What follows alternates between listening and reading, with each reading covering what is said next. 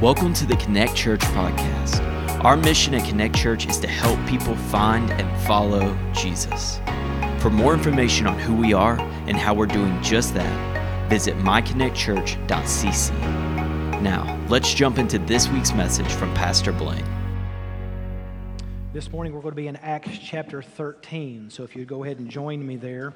Over the last few weeks, we've been looking at what the Scripture has to say about the people of God being empowered by the Holy Spirit and what it looks like for that first century group of Christians who are experiencing it for the very first time to learn how to walk and to live in the empowerment of the Holy Spirit. We later learn throughout all of Paul's writing that there is only one Spirit. And so the same Spirit, and that God doesn't change, so it means that the same Spirit that indwelt those first Christians is the exact same Spirit that indwells Christians today. And so when we look at the book of Acts, we're not learning history.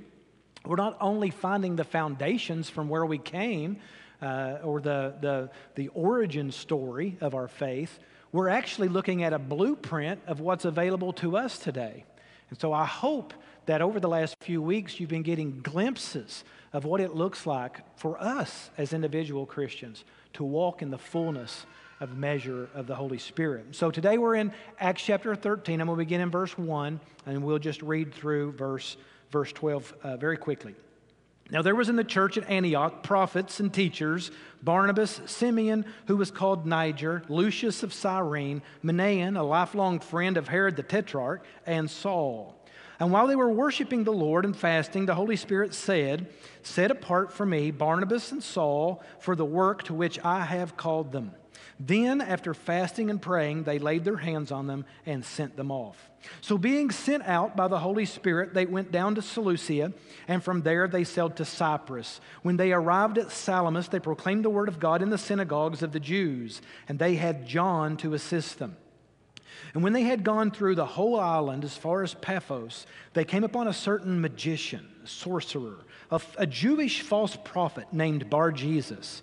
He was with the proconsul Sergius Paulus, a man of intelligence, who summoned Barnabas and Saul and sought to hear the word of God.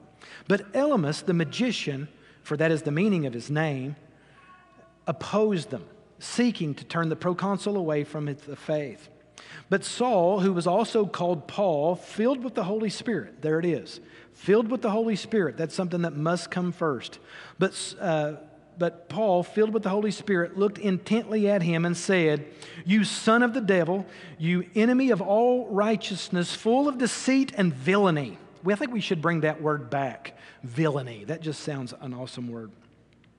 "Will you not stop making crooked the straight paths of the Lord? And now, behold, the hand of the Lord is upon you, and you will be blind." The Greek says, "You shall be blind, and unable to see the sun for a time."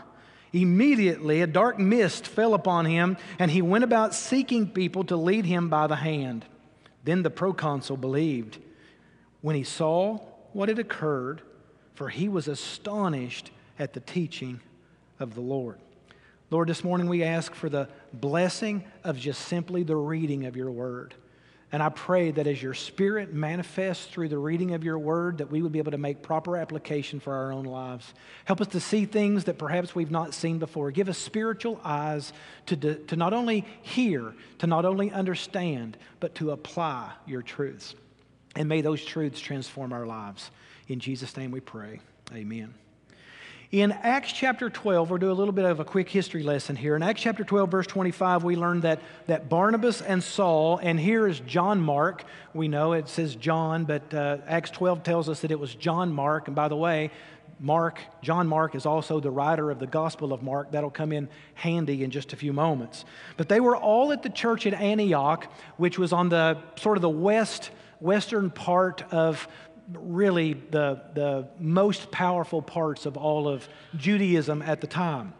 But they were at Antioch because they had been commissioned out of Jerusalem, this region was really beginning to struggle under some persecution. And it was they were experiencing a lot of financial hardship as a result of their faith.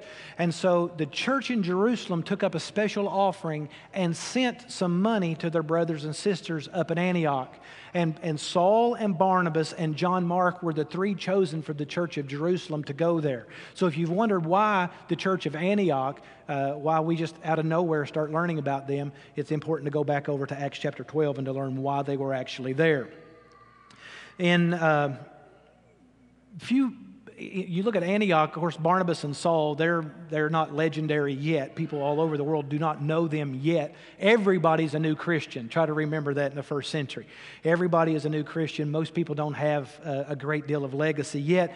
Paul is not a missionary yet. He's not accepted the call to missions yet. He's just a servant looking to get involved into people's lives, much like Barnabas had already been doing.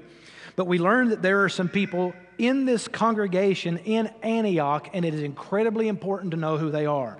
The first one is a man by the name of Simeon, who is called Niger. That was a nickname, and Niger is the Latin word for black. It doesn't take a great deal of study to know how a man gets that nickname in those days. So we understand there were some very, very dark Jewish people.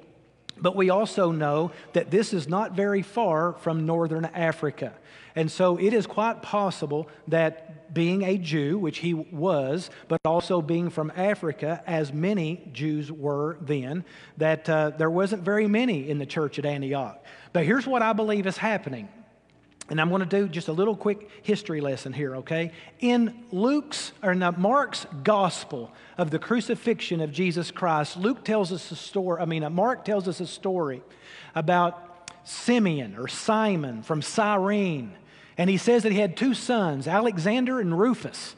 And these boys were just young boys at the time. They were there, no doubt, celebrating Passover with their dad. And it was Simon that was tapped on the shoulder to carry Jesus' cross. Well, the name Simon and Simeon is exactly the same name in those days, all right?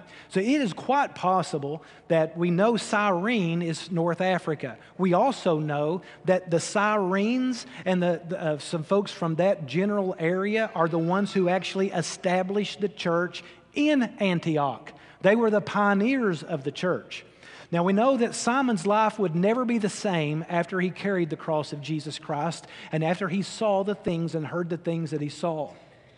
Mark names his sons Alexander and Rufus. When Paul later in the book of Rome talks about the church at Antioch, he talks and says, "Give greetings to Rufus and to his mother." And so it doesn't take a great stretch to think that this man who carried the cross of Jesus Christ is actually one of the church planters in the church at Antioch.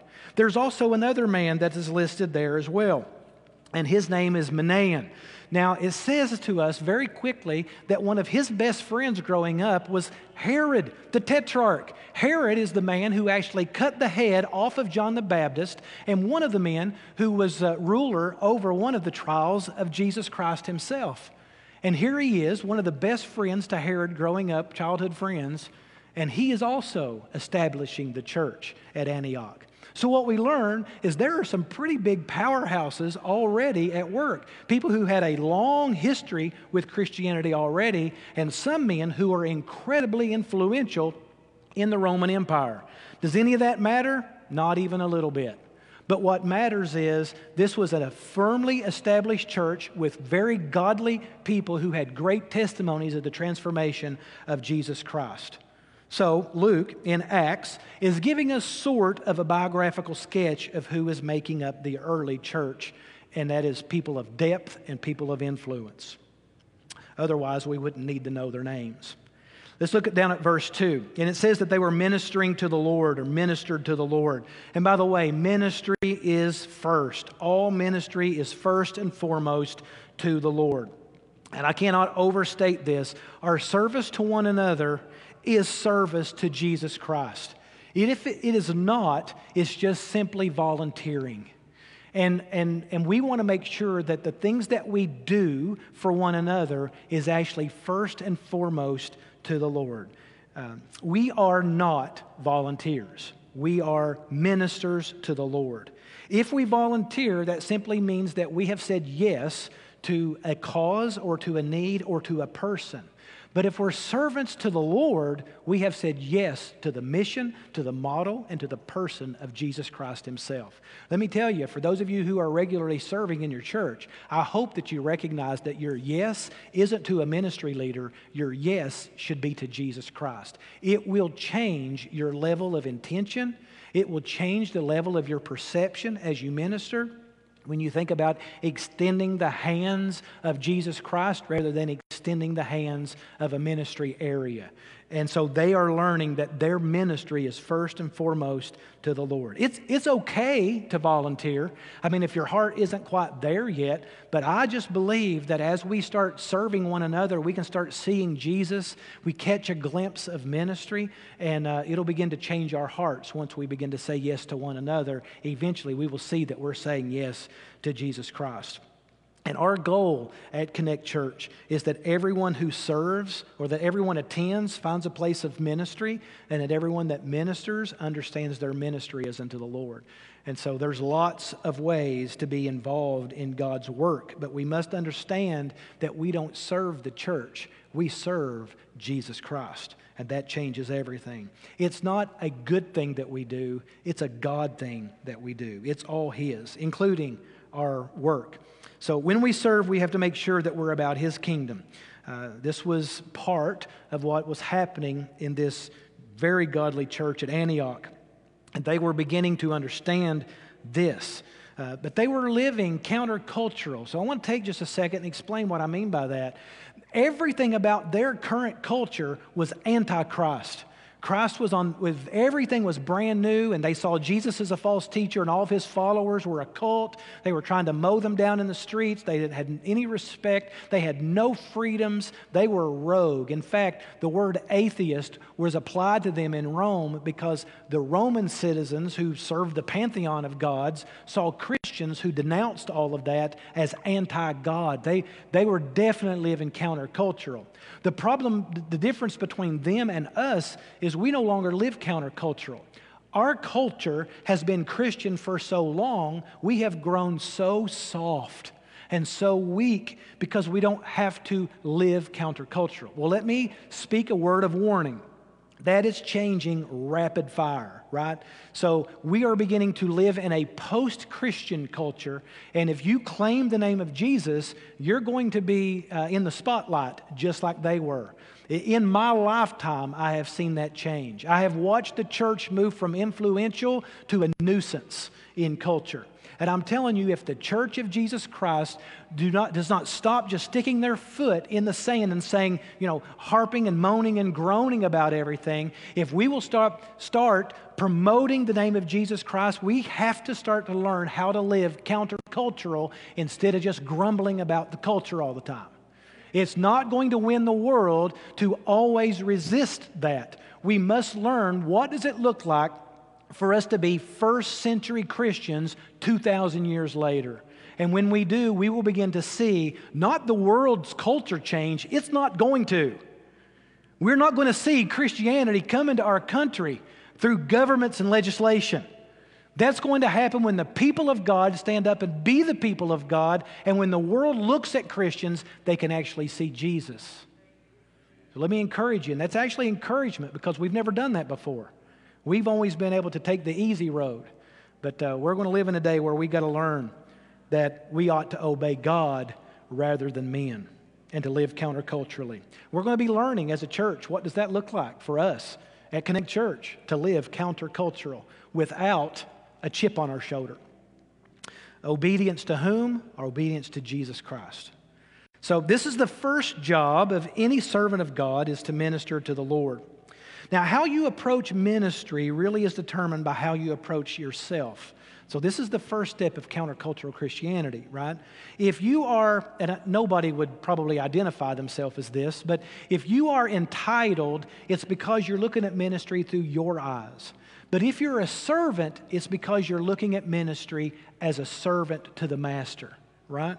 So when you are coming to church as a consumer, it's because you're looking at church and ministry through your eyes. What's in it for me? What can I gain from this? But when you begin to look at Jesus first and foremost, I'm telling you, Jesus will pour directly, not to you, through you. And that's when your ministry will become a blessing and not just a good idea. So an entitled person sees themselves, a servant sees their master. So ministering to the Lord actually means doing what pleases Him and what honors Him. Now the Septuagint is the Greek translation of the Old and the New Testament. So when the Greek translators were translating all of the Old and the New Testament, this word, ministering to the Lord, in almost every time, some of your translations already gets it right, the word is worship, not serving. So I want you to understand the importance of serving the Lord and worship. We don't worship the Lord when we sing or when we pray, but we're not, worshiping the Lord when we're serving. It's the same thing. They're interchangeable. So they ministered or they worshiped to the Lord and they fasted. I think this is so important for us. We don't talk about fasting very often. What does that even mean, to fast? Well, as part of their service to the Lord, that's exactly what they did. And it seems to me they were asking themselves, what are the next steps? We're meeting together. We're singing our songs. We're praying our prayers. We're worshiping. We're serving. We're leading people to Christ. But what's next? What a vital part of worship this is to ask the question, what's next? And I think far too few Christians are asking the question, what is next for me? What is next for us? What is the application that I should be taking away from what I am learning about God's truth? Not head knowledge, not what am I gaining, what new little nuggets of tidbits am I beginning to put into my head, but what is God calling me to do? And so we know what God is calling us to do, right? He didn't mince any words. He said, make disciples. We know that's what He wants us to do. And so this church, who now has Paul and Barnabas up there, and John Mark, who grew up in a Christian home, who was a very young man when Jesus was crucified and grew up under the influence of Christianity, they're all up here in Antioch, and they're asking themselves, what are we supposed to do? Here's the answer: make disciples. How do we make disciples here? That's the real question. How do we make disciples? What's next? What did Jesus say? He said, go. All right, Lord, we want to make disciples. We are deep.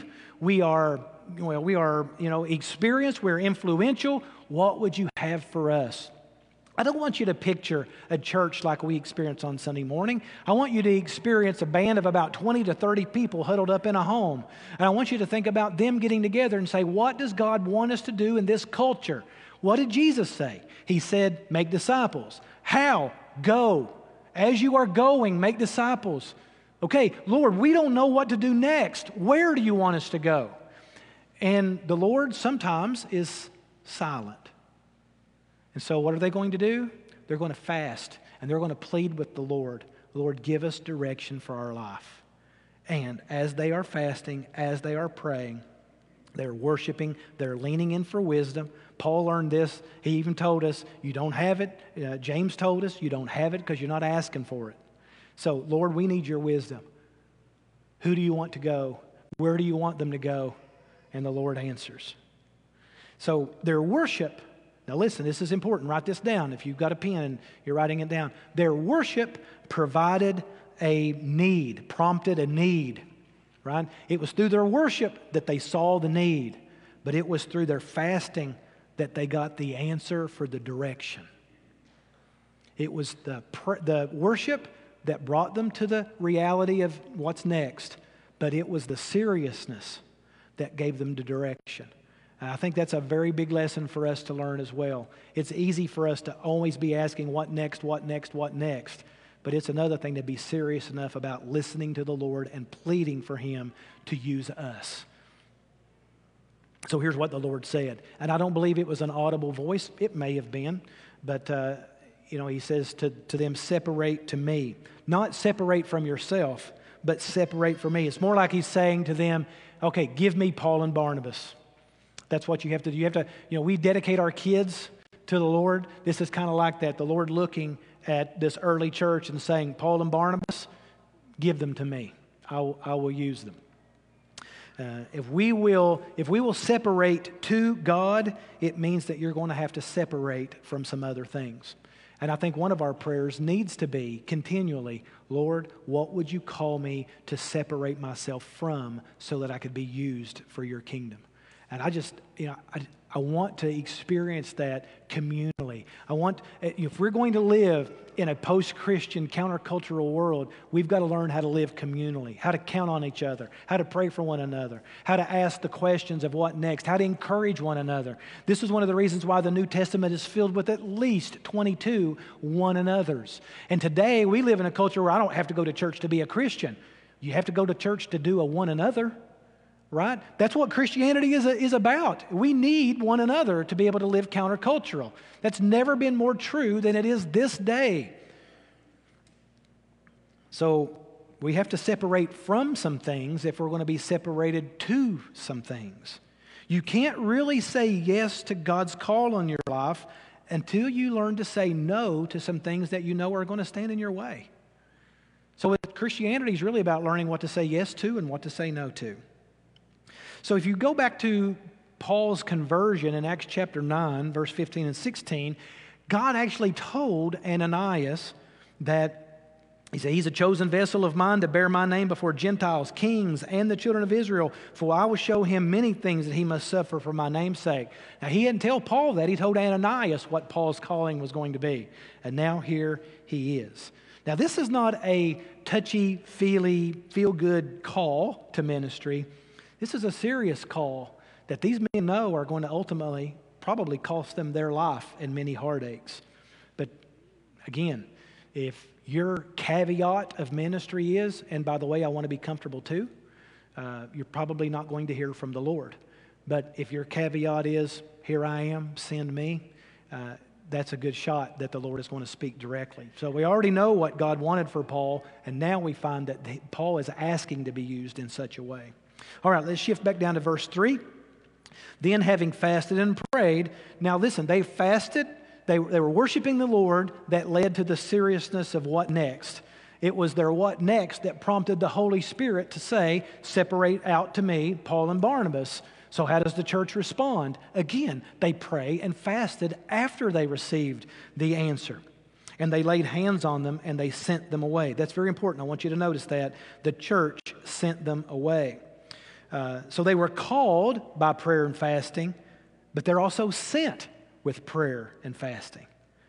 The whole work required substantial dependence on God, and fasting and prayer demonstrated that dependence.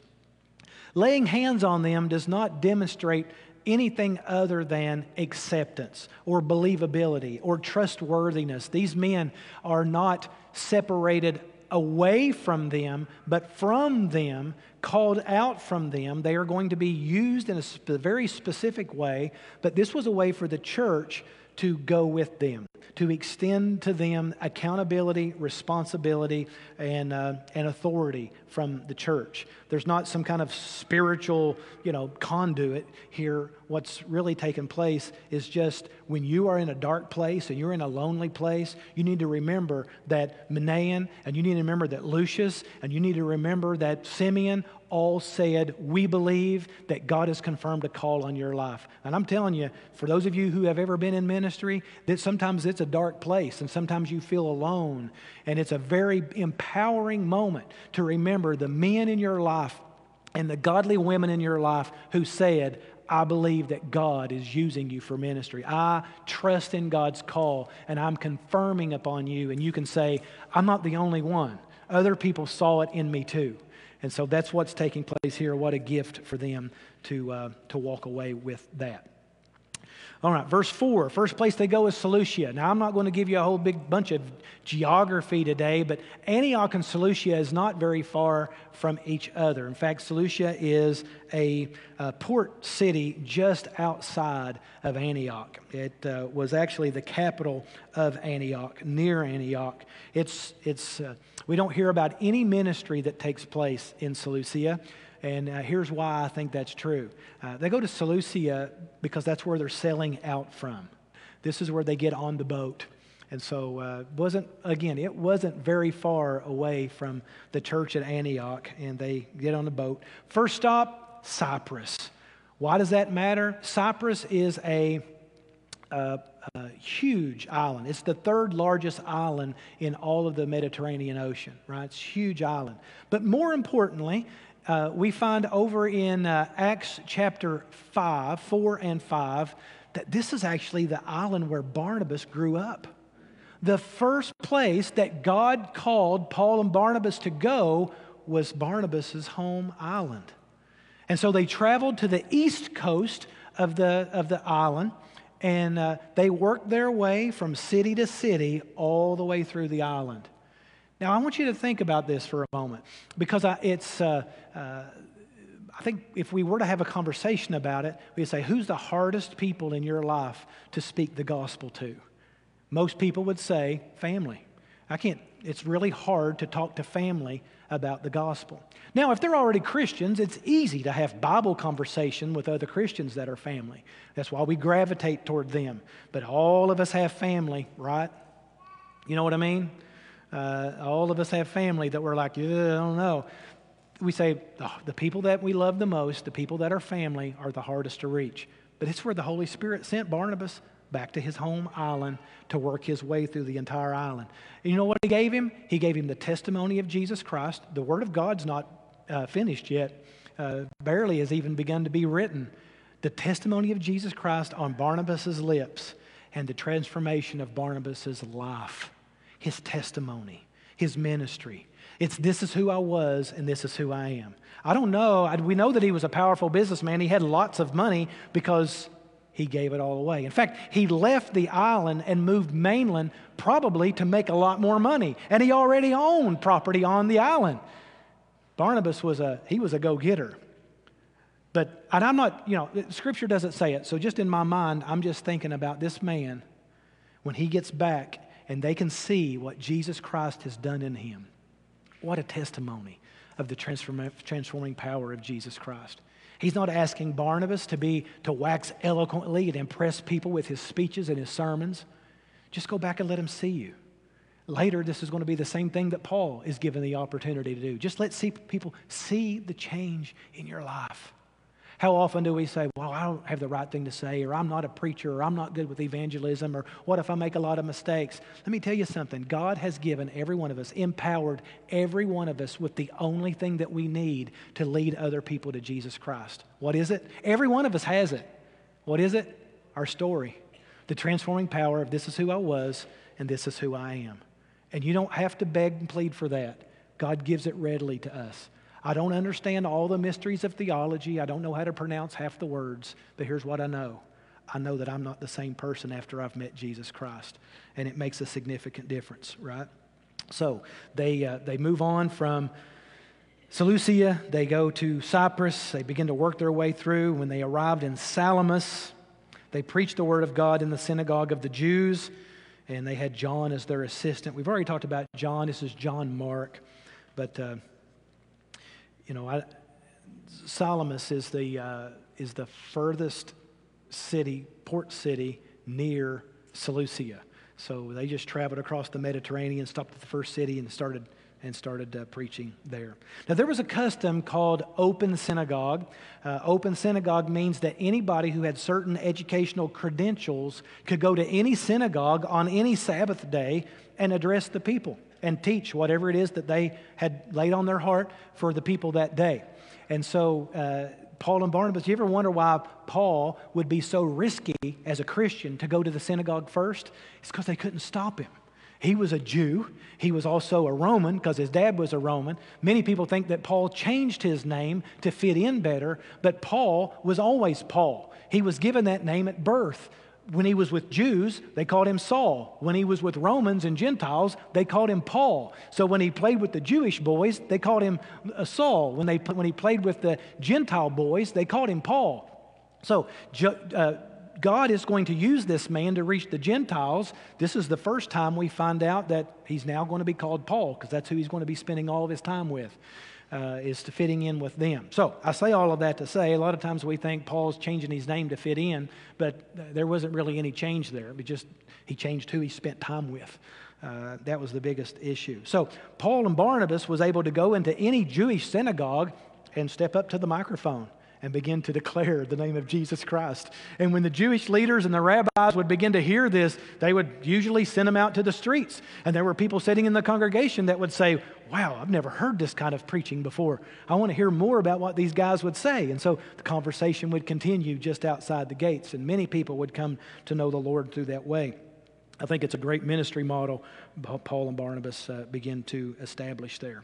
All right, verse 6 and 7, they moved to Paphos. Now, Paphos is the capital city of Cyprus. This is on the far western coast. In fact, you couldn't be further away from Antioch on the mainland than to be in Paphos. Paphos was also very far away, but the nearest port city to Rome and also to Greece. And so it's interesting that this is where the capital was. That shows you the loyalty of the country of Cyprus, which, by the way, is still a country. That Cyprus is more loyal to Rome and to Greece and to the Western world than it is to the Jews. Now, there was two types of Roman states at the time. There were those who had to have military troops, and there were those who didn't have military troops. Cyprus was one of those locales that did not need to have military troops. It was a place of peace. These countries of peace, regions of peace, were directed by proconsuls. They directly reported to the Senate themselves. So at this point, it was the Roman Senate. They would have this man, Sergius Paulus, appointed by the Senate themselves. All of the other countries that were not at peace, that had troops, dealt directly with the emperor.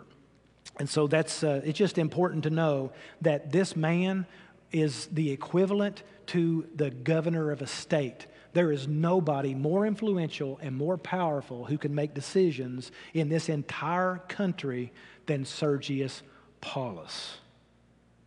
So when they arrived in Paphos, they found, not because they were looking, it's kind of like when you're digging through a drawer you haven't been in a while and you go, oh, look what I found. You really weren't looking for it, you just came across it. That's the same word that is here, because they found trouble.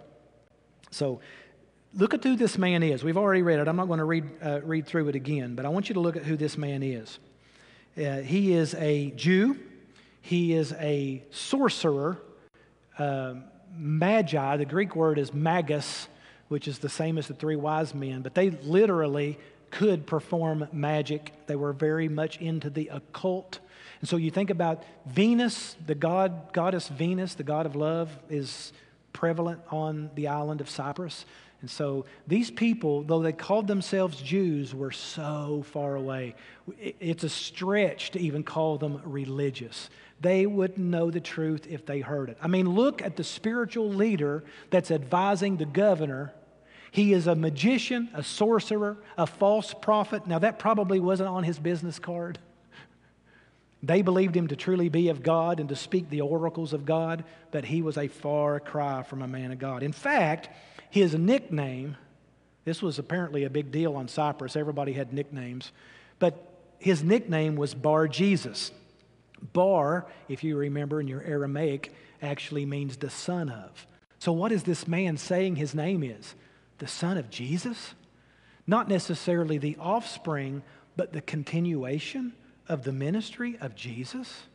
Is it possible that the words of Jesus and the gospel of Jesus Christ had already reached Cyprus? It's possible that that has already reached there. It's also possible that it's not talking about the person Jesus. It's talking about Yeshua. It's the same as Joshua, which means Jehovah will save. Maybe this man is simply saying, I am the offspring of the salvation of God. Regardless, it's a pretty arrogant name for him to be walking around saying, if you want to know about the salvation of God, I'm the one that you can get that gives it birth.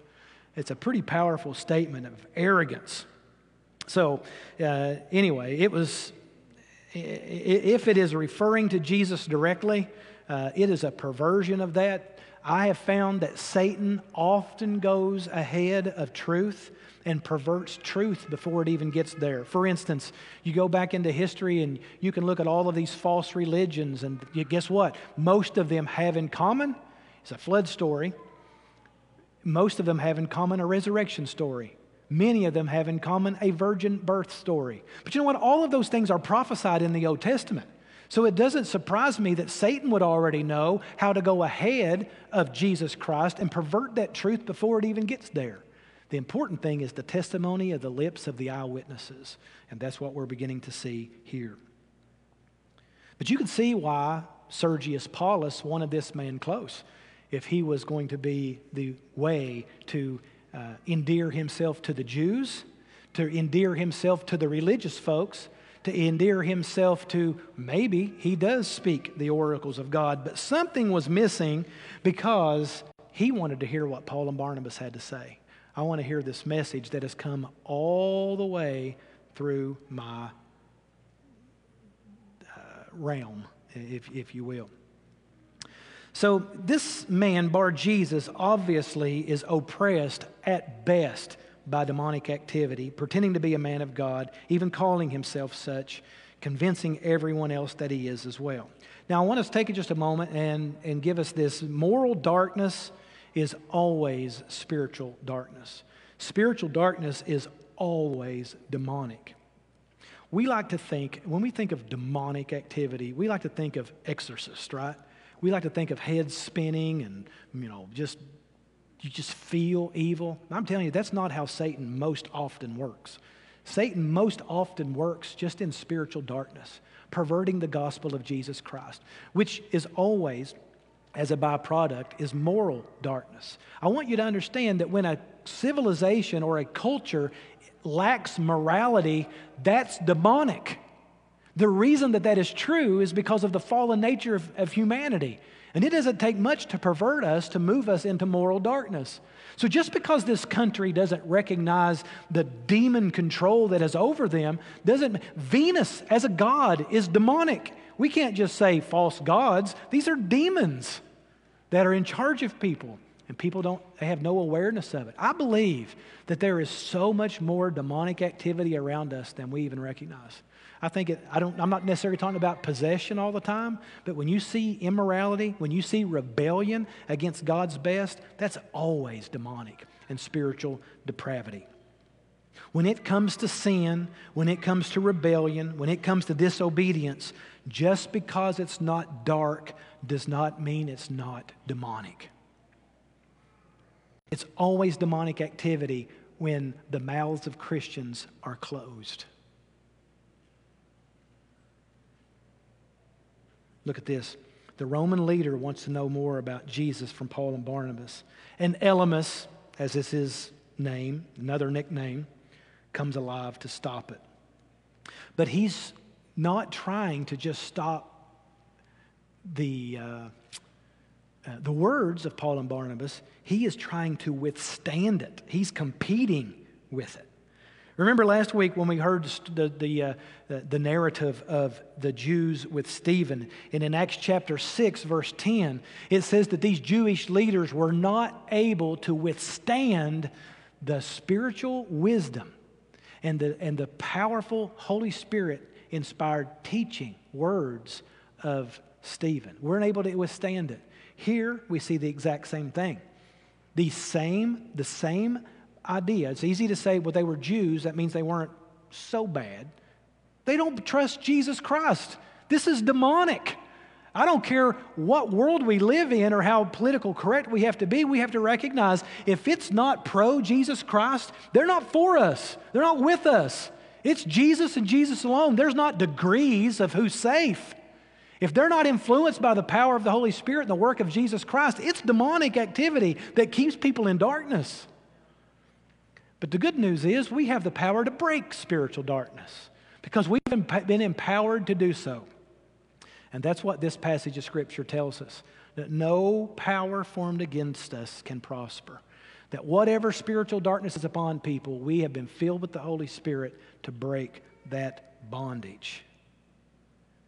Listen, this is a truth that I don't like, but it is a truth nonetheless. You cannot expect to do kingdom work without conflict. It doesn't exist. If you're going to try to be a minister of the gospel of Jesus Christ, it is going to require you to work through and be a part of some conflict. I don't know, this may be a news flash for many of us, but the world does not love, the kingdom of this world does not love the kingdom of God. They're actually opposing forces working for the same recognition.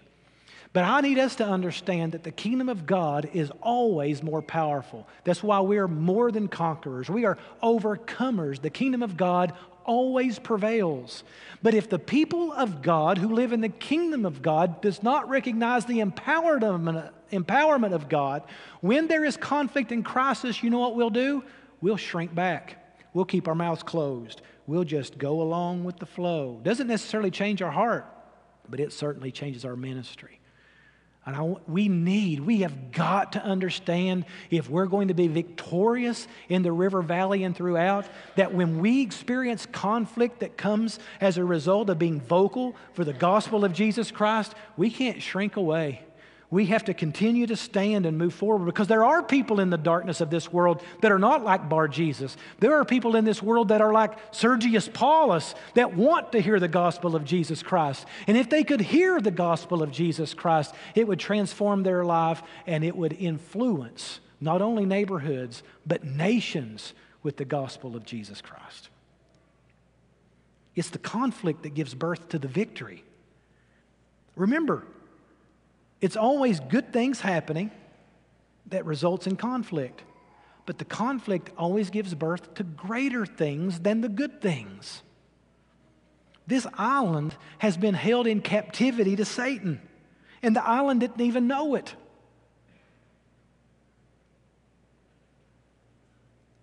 And here, the kingdom of God is coming near, and the kingdom of Satan is trying to withstand it. The kingdom of Satan can never withstand the kingdom of God. It can never win against the kingdom of God and the Spirit of God in a person when we're empowered. So Satan latches on to influence. In this case, he was with the proconsul, Sergius Paulus, an intelligent man. If that tells you, it's actually in Scripture how intelligent he was. He was the governor. He called for Barnabas and Saul and wanted to hear the word of God. He didn't want to just spend time with them. He didn't want to just greet them as visitors. He wanted to hear the gospel that they preached. Now, he was, again, the most influential man on the island, a direct representative of the Senate themselves. We actually have historical, archaeological proof that L. Sergius Paulus was the proconsul during this time. We have found that proof etched in stone on the island of Cyprus. We also have archaeological proof that he was demoted as a result of following Jesus Christ as his Savior. So we don't get a whole lot more information about him in history or from Scripture, but this is absolutely truth and has been excavated on the island of Cyprus. Anyway, verse 12, this Elymas, the sorcerer, is withstanding. We may never really know his real name. Elymas actually means a wise man. It comes from a root word, though, that's a little an anomaly, and that is the word powerful. So Elymas actually means a powerfully wise man. This is the nickname to the nickname. I just think Luke couldn't bring himself to call him Bar-Jesus one more time. And so he gives him another name, powerful wise man. Withstands him, and he was obviously threatened by the truth of Christ. And it says he's trying to withstand because he doesn't want Sergius Paulus to become a follower of Jesus Christ. It's almost like this man of the occult, this man of false prophecy, this magician, this sorcerer, knew exactly who he was serving. And he knew that if Sergius Paulus came into contact with the truth, it would change him, and it would completely change Elymas's identity on the island. He'd lose his job, he'd lose his identity, he'd lose his reputation, he'd lose his influence. It seems to me it's pretty obvious he knows that he is influenced by Satan himself. So, powerful and wise, never been stopped before. He's always been able to withstand, always been able to stand up against other truths. He's always been able to keep his seat of power, but he's never dealt with empowered people before. So I want to encourage you in that. Though the world may win time after time after time again, the world's never dealt with empowered people before. The world that we shrink away from never dealt with empowered people before. They may come into contact with Christians, but if Christians forget who they're living for and who is living in them, we'll just look like normal citizens of this kingdom. So you need to remember that greater is he that is what? In us than he that is in the world. Very important truth there.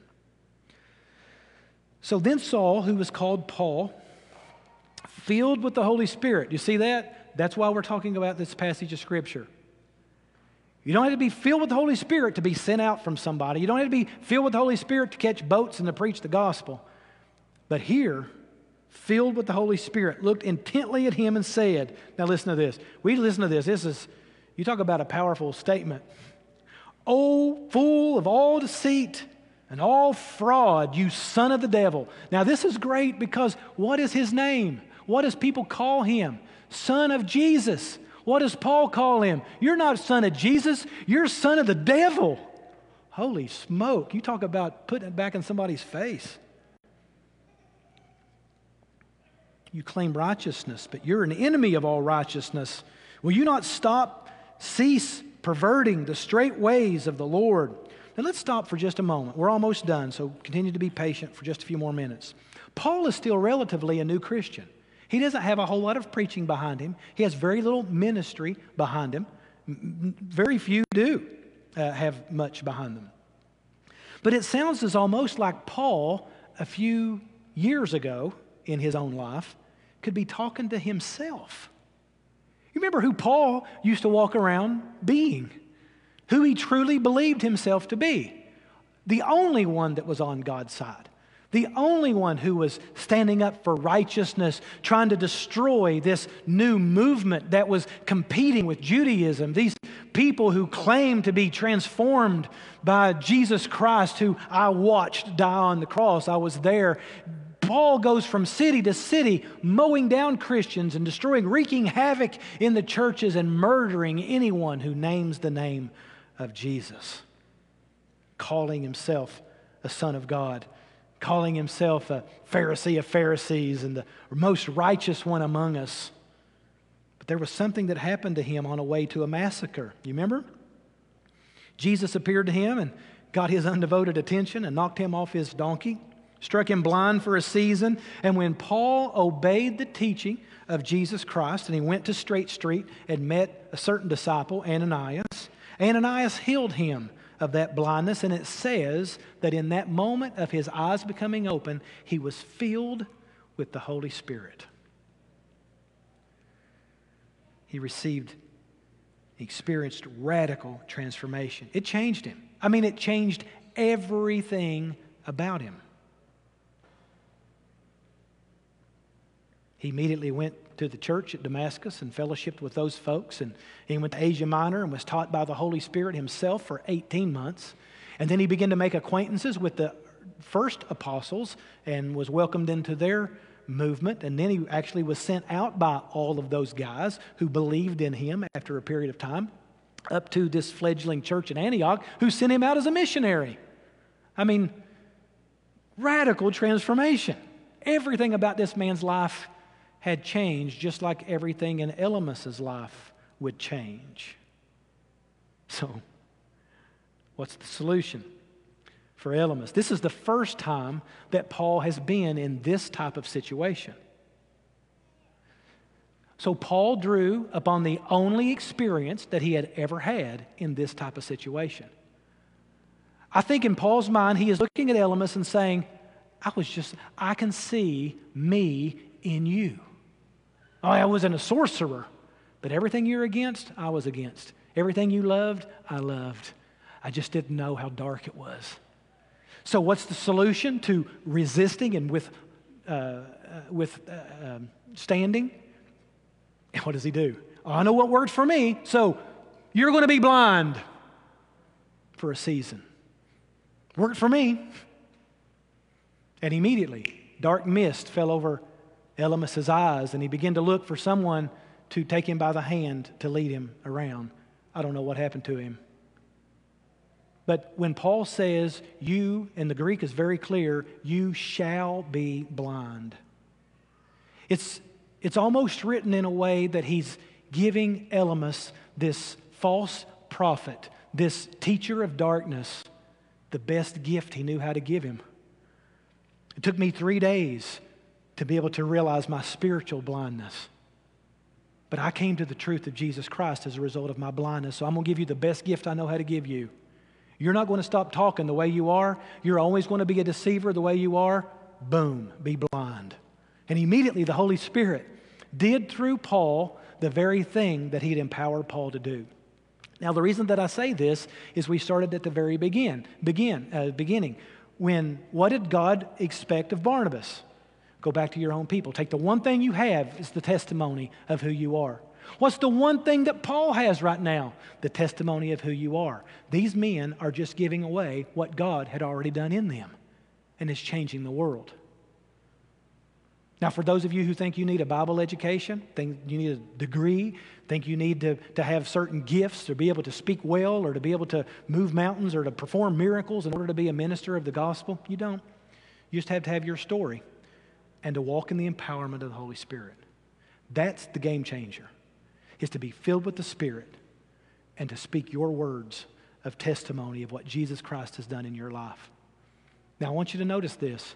When Sergius Paulus saw what happened to Bar-Jesus, it says he was kind of taken off guard, but he was astonished at the teaching of Jesus Christ. And that, not the miracle of the blindness, it was the miracle of the transforming words of Jesus Christ that changed this man. So, church, I want to encourage you. For those of us who say, I really am not good at that, or I'm not empowered to do that, or don't have the giftings to do that, or I don't have the tools to do that. When the Lord looked and heard, or Moses heard from the Lord to do a work, Moses said, I don't know what to do. And the Lord said, what's in your hand? A rod. Okay, raise that rod. Is there anything supernatural about the rod? Nope. The empowerment of the Holy Spirit. That was the powerful thing. So I'm going to tell you, when you're going to ask the Lord through your prayer life, I want to be a minister into the gospel, Lord, I want to be used by your hand, He's going to say, okay, great. Now that you have a burden, I'm going to empower you. Okay, Lord, what do you want me to do? What's in your hand? My own personal transformation story is all I've got, Lord. I've got nothing else. Use that. So many of us try to hide from who we used to be, try to hide our darkest days and put our Jesus masks on. They're just like face masks. You know, we're trying to pretend that we got our life put together. I'm telling you, you're not snowing anybody in here. We know, because there's no such sin that's not common to man, right? We know who everybody is. But when the church has the reputation of I don't belong there because I can't be like you people, that's what's caused us to live in a countercultural world that we live in today. The world can't see their place in the body of Christ because the body of Christ has stopped giving the testimony of the transforming power of Jesus Christ. You have one tool, and that is what Jesus has done in your life. I don't really know who Jesus is, but I know this. Yesterday I couldn't walk, and today I can. What a testimony. I don't know how to explain it, but I know I'm not who I used to be. Take that and change the world. Let's pray together. Lord, we love you and we thank you for the work that you do in us, through us. You have empowered us in so many ways. You've empowered us to walk in the feet of Jesus. You've empowered us to understand the Scripture. You've empowered us to pray. You've empowered us to give generously. You've empowered us to speak boldly. And now, Lord, we are learning that you empower us to not only die, but to face wolves. And if we're going to live in the empowerment of Jesus Christ, we are going to face wolves. But I'm thankful, Lord, that the tools in our hand are not carnal. The tools in our hand are spiritual. It's the power of a life lived in the empowerment of the Holy Spirit. So, Lord, I pray that you would use us. Lord, may we begin to pray and to fast and to seek your direction, to know how to reach a world of Sergius Pauluses. And while we seek those out, Lord, that we would know how to tactfully and respectfully and intentionally deal with the Bar-Jesuses that come along with that. We ask for your wisdom, Lord. In Jesus' name we pray. Amen. Amen. If you need help finding or taking your next step, send us a message at hello@myconnectchurch.cc.